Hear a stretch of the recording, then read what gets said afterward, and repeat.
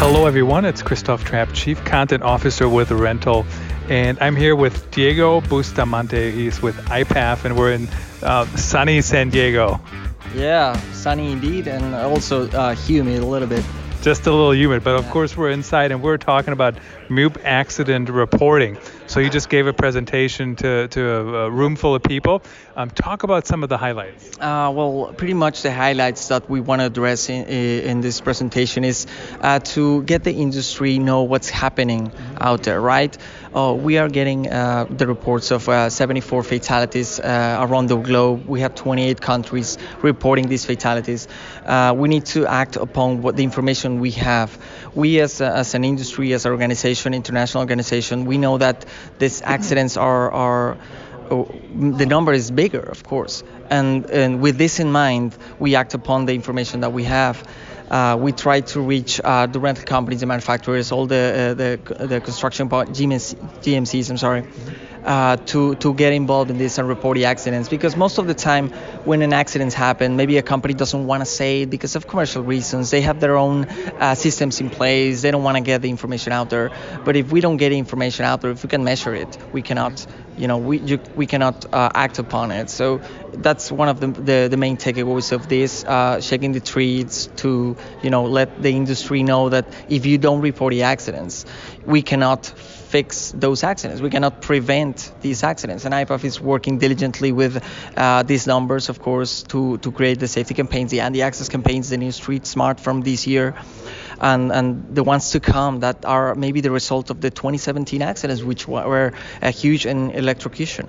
And now this year again, we're back in the basics. It's falls from platform, and that's where we are heading with new safety campaigns for 2020, new technical guidances and everything. So what we expect is to get more involvement of accident reporting. That's our main goal, because it's a quintessential part of what makes any industry better, not just the MEWP industry, but any industry that has incidents, accidents, fatalities, near misses needs this information. So I think it's the main takeout.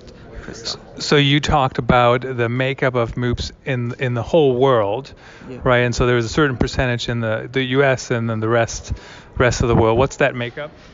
So it was like 40% or something. The percentages are 40% are it's the fleet, the MEWP fleet. Yep. It's in the States, and 70% of the accidents reported worldwide are from here, from the States. So it's a huge.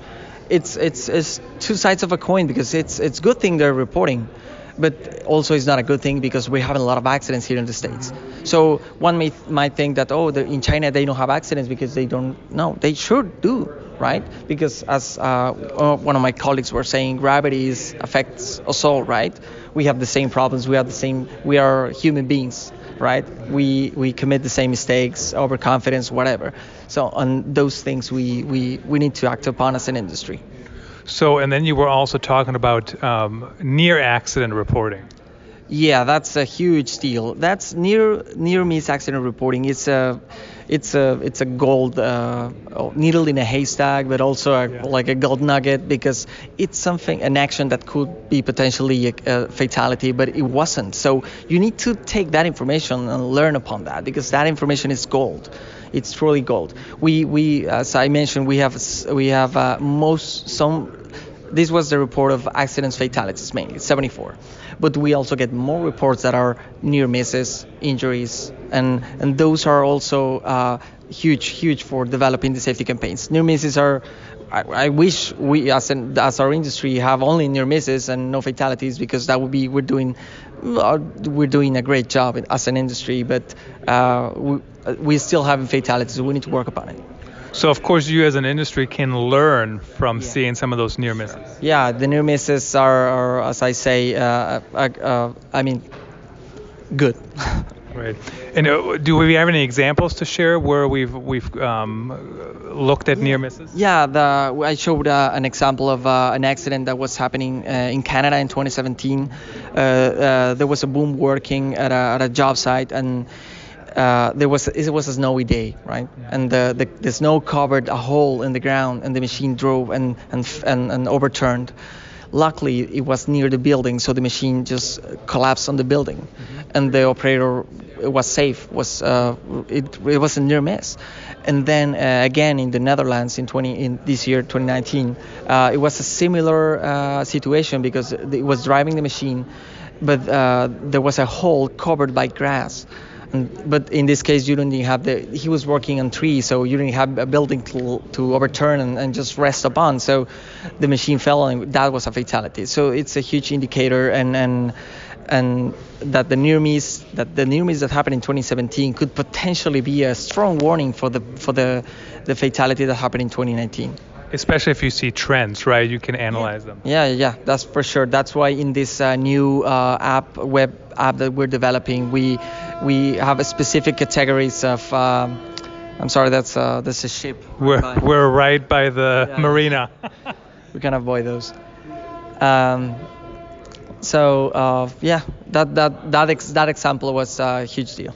So in this, so really what we're asking people to do is download the app and report in there. Yeah. Is that the app is going to be out in November 2019, and it's going to be, of course, free to use, free to download, and there you can report anonymously any accident you see. If you see it on the media, just report it.